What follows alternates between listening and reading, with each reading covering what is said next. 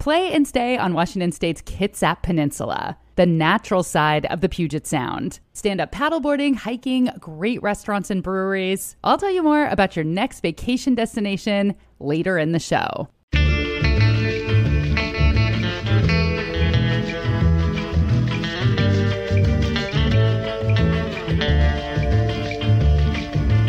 I'm Rachel Bell, and this is Your Last Meal, a show about famous people and the stories behind the foods they love most. Today on the program, award-winning food blogger and author of a New York Times best-selling cookbook, Deb Perlman. Deb is the woman behind the Smitten Kitchen blog and 2 cookbooks, the Smitten Kitchen Cookbook and her newest book, Smitten Kitchen Every Day, Triumphant and Unfussy New Favorites. The tagline of the blog is fearless cooking from a tiny kitchen in New York City. And Deb shares the recipe she cooks for her family, a husband and 2 kids. I think the reason that people are really attracted to Deb's blog is because she has this very warm writing style. She's very relatable. She's very unfussy, and her recipes work. But since her full-time job revolves around cooking and all her readers see are these lovely posed photographs, some people make assumptions about what her life is like. Sometimes people build a picture where you're just like this domestic goddess. Yes. And I'm not a domestic goddess, just the cooking. Yes. That's the only thing I like to do. I just like to cook. And I also don't cook 3 meals a day, 7 days a week at all. Like, we live in New York City. There's no reason to cook every night. So Deb is the human star of this episode. But our culinary star is the artichoke.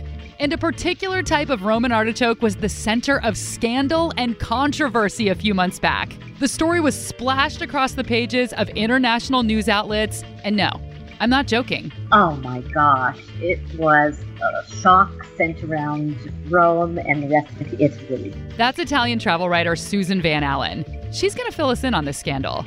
But first, my interview with Deb Perlman. I'm just going to start with a small gush. I really love you. And, and I've used your cookbook more than any other cookbook, and I've made so many things. So I'm so excited to meet you. Thank you so much for having me on. Yeah. That means a lot because I always heard that most cookbooks, people just cook like 2 or 3 recipes from ever. Like that would be a lot for a cookbook. So if it's any more than that, thank you. It is more than that. I go through every cookbook I have and I mark many things. So it looks like I've cooked from all of them because there's little paper sticking out of the top, but mostly no. That's hilarious. I have never considered doing that before. Now I'm gonna be questioning people when they come up with a really tabbed book. This is pretty much the biggest compliment you could probably get as a recipe developer, but I've always likened Deb to Julia Child because both are fastidious recipe testers. I can tell that Deb is very detail-oriented. She talks about how many times she tests a recipe, and therefore her recipes always work. Her golden, thick-cut oven fries are a mainstay in my house. They are so delicious, you would never know that they weren't actually fried. And I'm a big fan of her recipe for spaghetti pangrattato. I don't know if I'm saying that right, with crispy eggs. This is a carb-on-carb, total comfort food dish. It's spaghetti tossed with capers and a bunch of good Parmesan cheese, and then topped with garlicky, lemony, herby toasted breadcrumbs and a crispy-edged olive oil fried egg. And then last winter, late at night, I was at somebody's house. Everybody had been drinking. We were having a dance party in the kitchen. It felt like, what is that movie? The Big Chill. It felt exactly like The Big Chill. And we were all hungry, and there was no restaurants nearby. And I was like, oh, I want to put together Deb's broccoli melt. There was practically nothing in the fridge, but there was broccoli and bread and cheese. So I was able to cobble together this Smitten Kitchen dish that the crowd went wild for, which is not hard to do when people are drunk. But that's not the point. So thanks, Deb, for inadvertently feeding my drunk friends and me. Deb got into the food blogging game early, back in 2003. To put that into perspective technology-wise, that's the year I got my first cell phone. But I was thinking about it, and that's also the year I got my first DVD player. So I think I'm just kind of behind. Anyway, when Deb started her blog, she still had a day job. Talk about your journey into making it a career. Oh my goodness. So I actually started blogging in 2003 when they were very new. I was just bored and I thought I would just write some stuff. I had a lot of opinions, life in New York, dating, whatever. I mean, it was 2003. You didn't have to have a a template. You didn't have to have a social media strategy. A brand. You didn't have a brand. You didn't have a handle.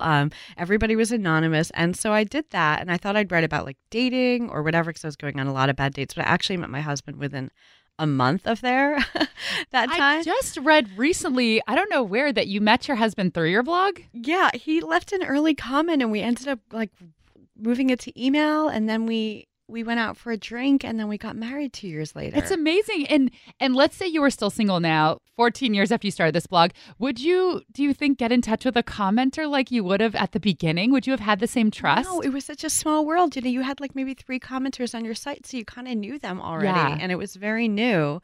What did he comment? What did he say? Oh my God, it was about a dip. I was like, so here's, it was so funny because it wasn't even a cooking blog, but I was like, here's this thing. You just take a can of white beans and you blend it with some cream cheese and roasted red peppers, and then you serve it with pita chips. And he was like, oh, that sounds really good. How do you like, or maybe he asked how to make it, and I explained it, and oh my goodness. It was like such a stupid thing, but for some reason, I don't know, he struck me as somebody with like a dry sense of humor. And, you know, we went out for a drink, and then, you know, I did that thing where I was like, I texted a friend, I'm like, you need to call me in an hour and tell me I have to come over, or like in, you know, 30 minutes. And he did, and I kept ignoring the calls.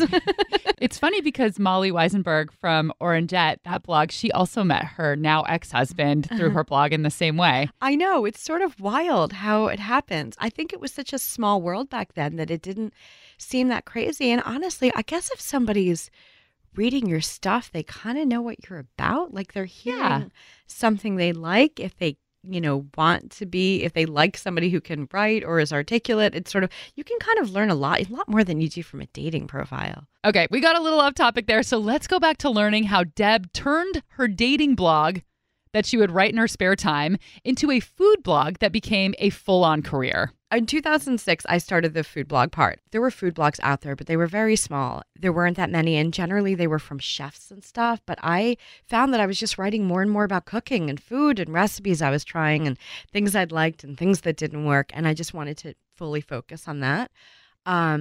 And that was really it. I didn't think anyone was going to read it because I'm not a chef. I haven't been to cooking school. I've never worked at a restaurant. I had no food writing experience at all. So I just kind of assumed it was going to go off into the internet abyss like a million other blogs did in those years. And I'd go find something else to do with my life. But the opposite happened, I guess. Is that just word of mouth, people sharing it? Did you do any marketing? I always wonder how certain blogs just got picked up and became huge. I actually never did any marketing. I think it was completely word of mouth. It was very organic growth, like steady but slow. And so, yeah, it just always grew. I'm really bad at marketing. I hate advertising. I was never comfortable telling people to read my stuff. I will talk to people for 2 years before mentioning that I have a website. Like it will never come up. Unless somebody like says I'm really into cooking, I'll be like, oh, by the way, I have this thing. I think at this point, most people know, but it would never occur to me to mention it. It's amazing. And so can you make a living on a blog? I mean, it helps to manage your expectations of what a living is. Yeah. Yes, you can. I mean, again, I got in early, so I had a lot of time to build up before like maybe there was an explosion. So I get to seem like an elder, which of course I hate. I'm like, can I be a younger? But I actually went full time with it in 2008. I didn't have an amazing job before that. I was working as a low-level staff writer. So it wasn't like I had to make up a lawyer salary, you know, to go break even. So yeah, but I had ads on the site from early on. And I just kind of like, you know, once the traffic grew, the ad income grew, and, you know, it hit a certain number, I felt like I was going to be pretty okay on my own. And then, of course, once I made it my job, you know, I was able to put more time into it, and therefore it grew faster. Do you ever look back at some of the early ones and just cringe at your writing or your photography or the recipe that you picked? I mean, the photography, I believe I always knew was terrible in the beginning. I actually think it's not that great now, but it's a little better. The photography, definitely. I mean, especially because I was shooting after work in the evening, like with a flash. What are you going to do? You have a real job. So it's not like you're shooting in like midday light in a studio. The writing, though, yes, of course. Do you know how hard life is when you're 26? We have so much more with Deb coming up, including her last meal, which we will get straight into after the break. Okie dokie, artichoke? That was foreshadowing.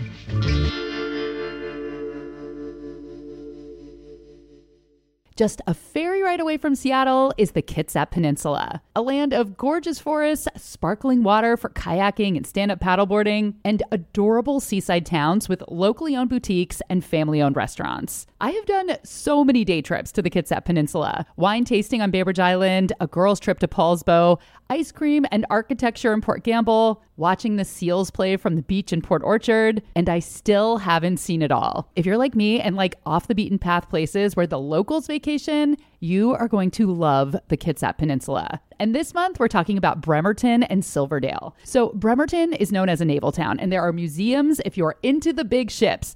But the restaurant scene has been really growing over the past several years. Grab a bowl of clam chowder or homemade lumpia at Bremerton's veteran-owned Axe and Arrow. And visit a Landon Gardens to see meticulously trimmed bonsai and a tree that has been around since 300 BC. Plan your visit. Go to visitkitsap.com/yourlastmeal. You can also find a link in the show notes. Play and stay on the Kitsap Peninsula, the natural side of the Puget Sound.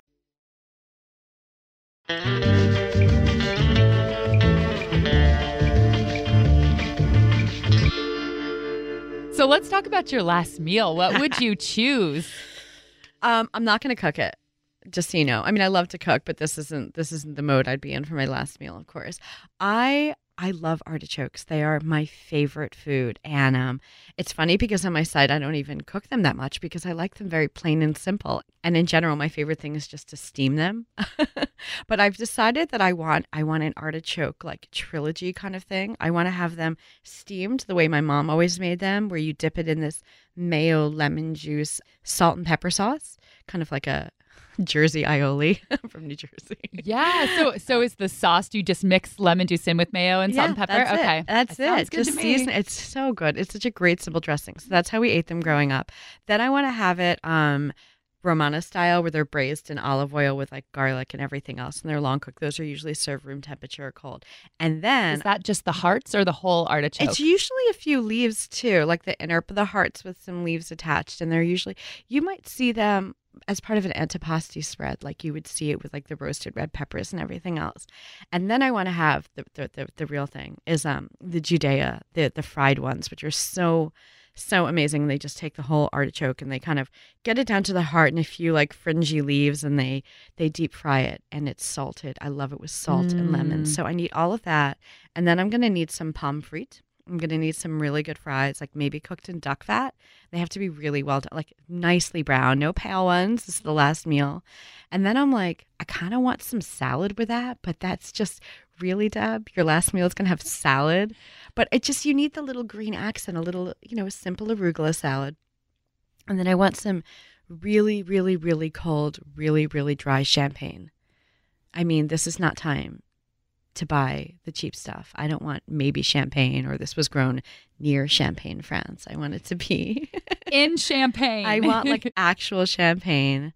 And then I want for dessert, I want one of these. I have the recipe on my site as Belgian brownie cakelets, but it's basically the perfect in between a brownie and kind of a almost meringue lidded cake.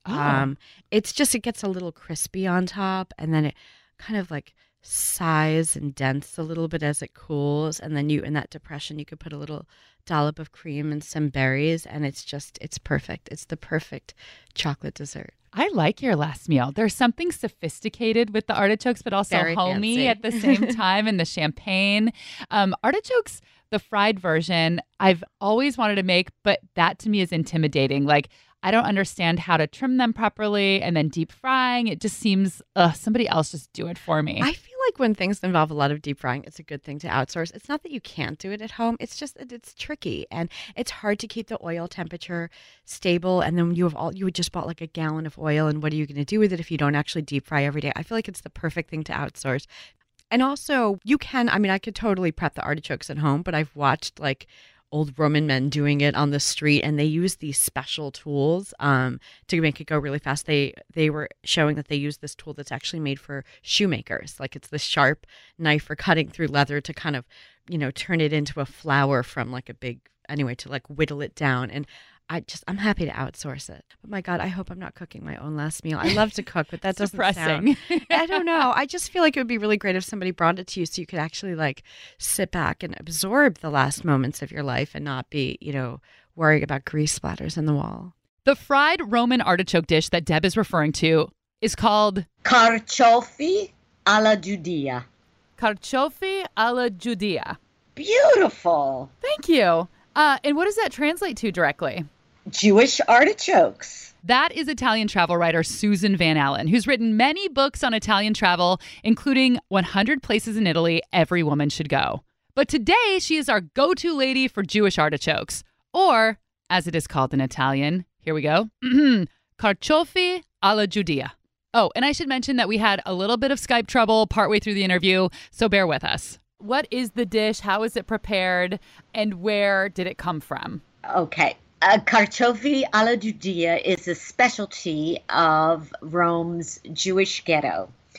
And it is made from a certain type of artichoke called the mamole, which is a beautiful, round, about a softball-shaped artichoke with purple-tinged tips on their leaves and very compact. And it is prepared very specifically by women in the market, usually, who trim these artichokes down, take away all the rough outer leaves, and then it is flattened so that it looks like a flower, and it is deep fried once, seasoned, usually with a little salt and pepper, left to drain, and then deep fried again. So it appears on the plate like a beautiful golden flower, all crispy, and kind of a nutty, savory flavor, not at all oily when it's done right.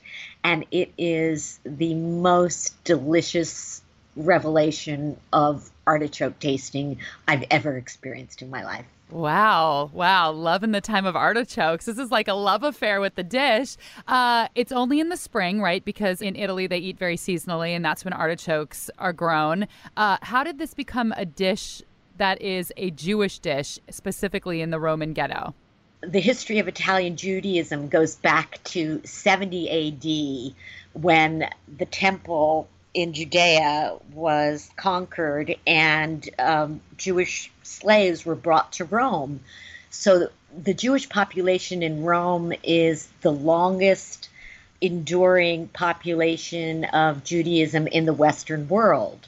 So Jews have lived in Rome since that time. Look at the Colosseum. Thank the Jewish slaves who built it. Then in 1555, by papal decree, there was an order for a Roman ghetto. So this section of Rome is near the Tiber River. It's about a 4-block stretch where the Jews lived in a gated community from 1555 until 1870. And over that 300-year period, they were prohibited from a lot of cultural activities, art and music, but they could cook. And they developed a cuisine called cucina ebraico, Jewish cuisine. And a lot of it had to do with frying vegetables in oil, not butter, to obey kosher laws. And artichokes were growing all over the countryside. Fabulous volcanic soil and great place to grow artichokes. And so that became one of their signature dishes. Do you just eat it as it is, or is there some kind of dipping sauce? No. It just comes plain on a plate. And it's beautiful to see when you go to the Roman ghetto and all the outdoor restaurants and these waiters balancing these, salad plates of carciofi alla Giudia. So Susan mentioned that the Roman Jews were cooking with olive oil rather than butter to ensure that the dishes were kosher. Jewish law says that you can't mix meat with dairy. So if you're kosher, that means you're never going to have a cheeseburger. You can't have a glass of milk with your chicken or your meatloaf. And if you cook with butter, that means there can't be any meat anywhere in the meal. So cooking with olive oil keeps a vegetarian dish neutral. And this brings us to a big news story from a few months ago. Well, I guess it's big in the Italian and Jewish culinary world. Back in April, Israel's chief rabbinate declared carciofi alla Giudia to be non-kosher. He said small bugs and worms could crawl inside of the leaves and they could be eaten unknowingly. Kosher fact, insects are not kosher. This proclamation caused huge outrage, and I'm not joking, it really did, from the Roman restaurants who cook this beloved historical dish and from the Jews and non-Jews who love to eat it. It caused a huge explosion. I mean, how could he ban a dish that has been enjoyed here, like I said, since the days of the ghettos for like 600 years? And Roman restaurants, it was right before Passover, were getting ready to serve them. It was the peak of their spring carciofi alla Judea season.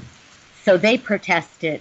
They did say, our Roman artichokes are different than the Israeli artichokes. They're much more tightly packed. Worms can't get in them.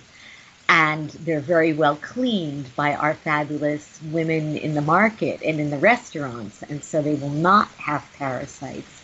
And you just cannot take away this expression of our culture that has lived on for centuries.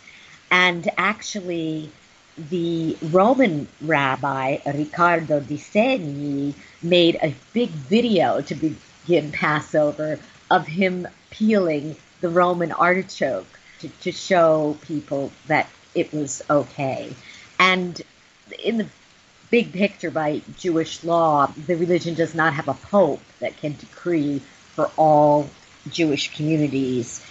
All Jewish communities can decide on their own as far as these kind of kosher eating laws. And so it was not banned in Rome. So basically he made this decree and everyone got upset and then said, we're not listening to you. Yes, basically that's what happened. It just could not. It just was impossible. I mean, if you go to Rome and this part of the historic center near the Tiber River during artichoke season, it's lined with artichoke towers, artichoke buffets. The celebration is in such full force. It's such a strong tradition. It could not be destroyed. The weirdest part to me is that the rabbi's decree came after he found a bug in a pre-packaged, ready-made version of this dish. And so I was asking Susan, how do you sell, a fried artichoke in a box? How does that work? And she said she's never heard of a prepackaged version. I couldn't find anything online. So for some reason, one bug in one package found by one rabbi stirred up a huge controversy. He is a drama queen. That's what I'm going to say about this rabbi. He is a drama queen of a rabbi. Luckily, nobody listened to him. So the Jewish artichokes of Rome can live on. And those who eat them can continue to be filled with lust. Susan says the artichoke has been praised as an aphrodisiac since ancient times. She says it was commonly eaten during Roman orgies. Now, I'm no expert on the subject, but I didn't think there would be much snacking going on. I'm just excited the phrase Roman orgy now exists on this podcast. All right, let's marinate on that over the break. And when we come back, more with Deb. Deb will share the recipe that got her kids to love salad. So if you're struggling with that, keep listening. And she talks about the pressure of making sure she brings the most delicious snack when it's her snack day at her kids' school, because all the teachers and parents know that she's the food lady.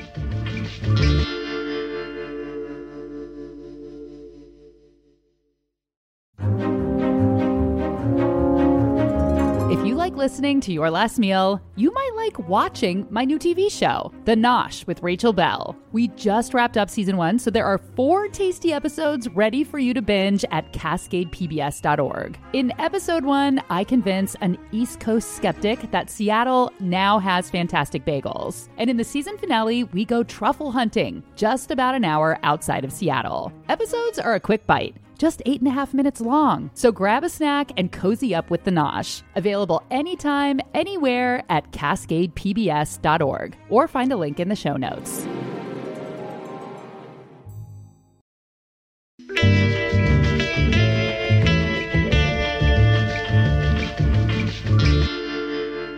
Deb Perlman cooks, writes about cooking, and takes pictures of the food that she's cooking for a living.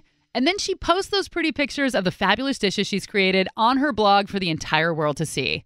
And that can be intimidating for some, even the people that she sees every day in her own life.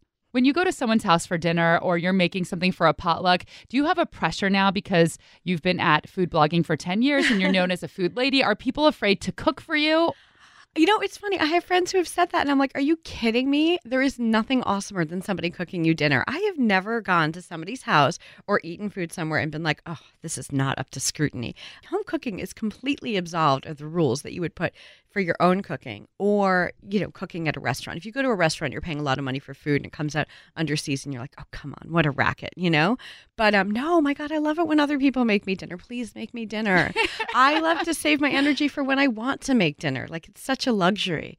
I also feel like I was thinking this, if you have little kids and you have like snack week at school and it's your turn to bring stuff in, I'm like, oh, they found out who I am, so I can't just you can't just bring pretzels. Phone it in. I'm like, here's the pretzels. I know. Here's the pre-cut fruit I got at Trader Joe's. I always feel like I have to bring it. So what do you bring for snack day? I want to come to snack day. I know. I kind of want to come to. I'll do mini banana muffins with whole wheat flour. One time I made cheese straws, which were like goldfish crackers. Not exactly health food, but we did it with grapes. So basically gave the kids a little wine and cheese kind of thing. One time I did like a homemade lemonade with like Concord grapes. But I do feel like I can't just bring a bag of pretzels. They're watching you. They're watching me. I'm like, oh no, they found out. So what are some things that your kids really love that you make? Oh my goodness. Well, obviously pasta, pizza, and cake. Classic. Okay, so I have two kids. One of them is a pretty good eater. He likes the things that I make. So there's a kale Caesar salad in the new book where you do these, I call it crushed croutons. So it's like crunchy seasoned breadcrumbs and you sprinkle it with the cheese between the layers with this really sharp dressing. I was surprised, but that turned both of my kids into salad eaters. They love it. And I'll make a jar of it now and just leave it in the fridge because it's very stable. You can keep it. It's good for a month easily. They like roast chicken. My daughter likes eating it like a caveman, yeah, the whole totally egg, caveman style. Yeah. And but so my daughter actually eats nothing though, so it's really funny. She's got like maybe two things that she'll eat, and I never know what they are from a day-to-day basis. So when I'm talking about kids eating, I'm really just talking about my son. It's really unclear how my daughter has survived this long. She's alive though. She's healthy. I mean, she seems to be growing. So the thing I like about your recipes are that they really work, and so I get the impression that you try recipes many times. Mm-hmm. What do you do with all that food? Don't you get sick of the same dish when you've tried it several times? So the thing that's not always clear on the site is like, let's say I'm working on a potato dish and I hate the way it came out. I just take my notes and I, jot down as much as I can and I write down why it failed. And then I don't come back to it for a while. I'm not like Monday, Tuesday, Wednesday, Thursday, Friday eating potatoes until I want to like never see a potato again. I'm usually doing it over, let's try that potato thing again next week. Or sometimes it is 2 years. I will table things indefinitely. I'm always just working on the next version of something I'd tried to do a while ago or something new and it's the first version. So that's the savory. The savory stuff is usually dinner. The sweet stuff, I have to get out of my apartment. Like everyone loves dessert. I'd like to have, if I make a cake, let's make sure we have 4 slices at home. And then my husband can take it to work or the babysitter can take it or we take it to school. I really don't have any need for a major layer cake. Sitting around my apartment. That's just not going to go well. I'm going to be like, nah, I'm not going to eat, kale salad for lunch. I'll just have a wedge of cake. I'm not going to make good decisions. But I wouldn't really just be making a layer cake just to do it. I think in general. You're not June Cleaver. I'm not June Cleaver. I would usually be making it because it's somebody's birthday. Maybe I'll work on it for a couple days before. Or, oh my goodness, there's this huge party cake section in the book where we did actually have to do a lot of baking because I wanted to get one shot with like 14 variations on these cake recipes in it, and I took them all and I spent hours boxing them up, and then I brought them all up to my publishers who were working very late trying to put the book together. And much better to bring it to an office. People were so happy to have any format of homemade cake. And that was Deb Perlman's last meal. Deb's latest book is called Smitten Kitchen Every Day, Triumphant and Unfussy New Favorites. Her first book is called The Smitten Kitchen Cookbook. I encourage you to buy one or both of her books at your favorite neighborhood bookstore. Or you can just check out the recipes on her blog at smittenkitchen.com. Thanks to the extremely lovely Susan Van Allen. I truly love speaking with her. She positively charmed me with her Italian accent. I love the pastas, the amatriciana, carbonara, cacio e pepe, and the panna cotta and the torta di nonna, the gelato, of course. Fantastic. I love hearing you pronounce all these words with your beautiful accent. It sounds so good. I would rather overdo it. You're not seeing me, but I'm moving my hands. You can find Susan's books and her articles on Italy at susanvanallen.com. And if you've been listening to the podcast for a while and you like it, leave a review on iTunes. It only takes a hot minute, and it really does make a difference. This episode was produced by Aaron Mason and me. Theme music by Prom Queen. I'm Rachel Bell, and this is Your Last Meal.